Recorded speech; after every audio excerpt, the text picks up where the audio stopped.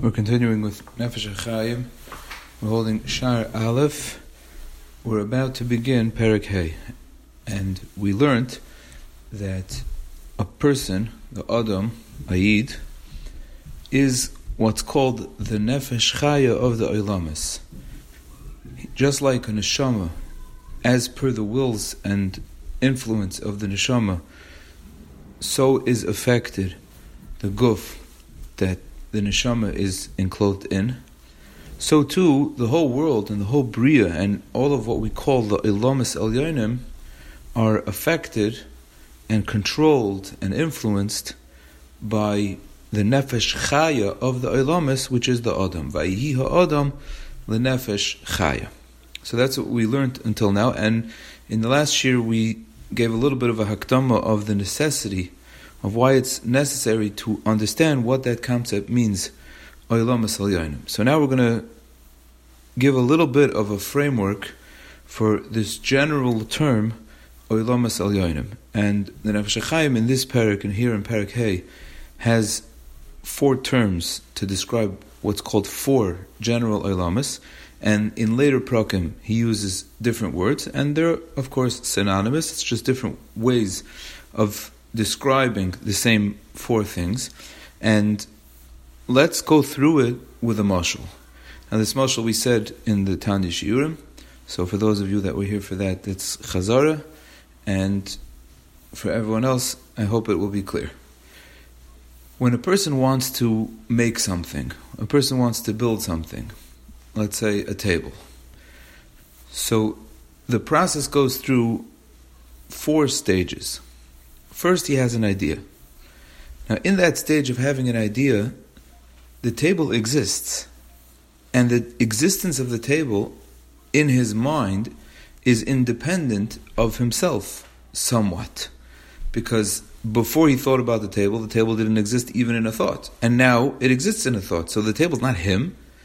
It's somewhat of an independent existence outside of him, his own self. Like we said, because till now it wasn't here and now it is, so it's something new. But on the other hand, it does not exist outside of the person thinking about it. So we have the thought process, and the thought process is new but not new. It's separate but not separate. Then the person takes out a pen and a paper and he makes a plan. And the plan defines how he's going to make the table. It's the idea, but now the idea has form in the world. Means it doesn't really have form, but it has existence in the world. Because the idea is now an idea outside of him. So it doesn't have much form. There's not much substance to this new idea. There's not much substance to the table. You don't see a table when you see the plan, but there's a plan. And the plan means that the idea moved outside of the person's mind and it moved into the world. And then the person has to go and gather the raw materials for the table. That's stage number 3. So now we have something in the world that we can put our hands on. We have a reality, but it's unformed. And then the last stage is to take all those pieces and put them together into a real form, and that form is the table that he had in his mind. So we have the 4 stages are the idea, the plan, the raw materials, and then the actual building. In the Svarim HaKadoshim, these 4 stages are described as, starting from the top down, Atzilus, Bria, Yitzira, and Asiya. Atzilus comes from the word Eitzel. Eitzel means next to, with. Means in the first stages of the Bria, which is actually the highest stage, so to speak, that we speak about. That's why it's the highest of the 4 general Olamis, is called Atzilus. Atzilus means Hashem himself. But it's not really Hashem himself, because if we think about it, we're not discussing the person before he thought of the idea. We're discussing the person as he's thinking of the idea, or rather, we're discussing the idea as it exists in the person who's thinking it. And in that stage, all that exists is Hashem. But it's Hashem, Kevayachal, in his capacity to create the world.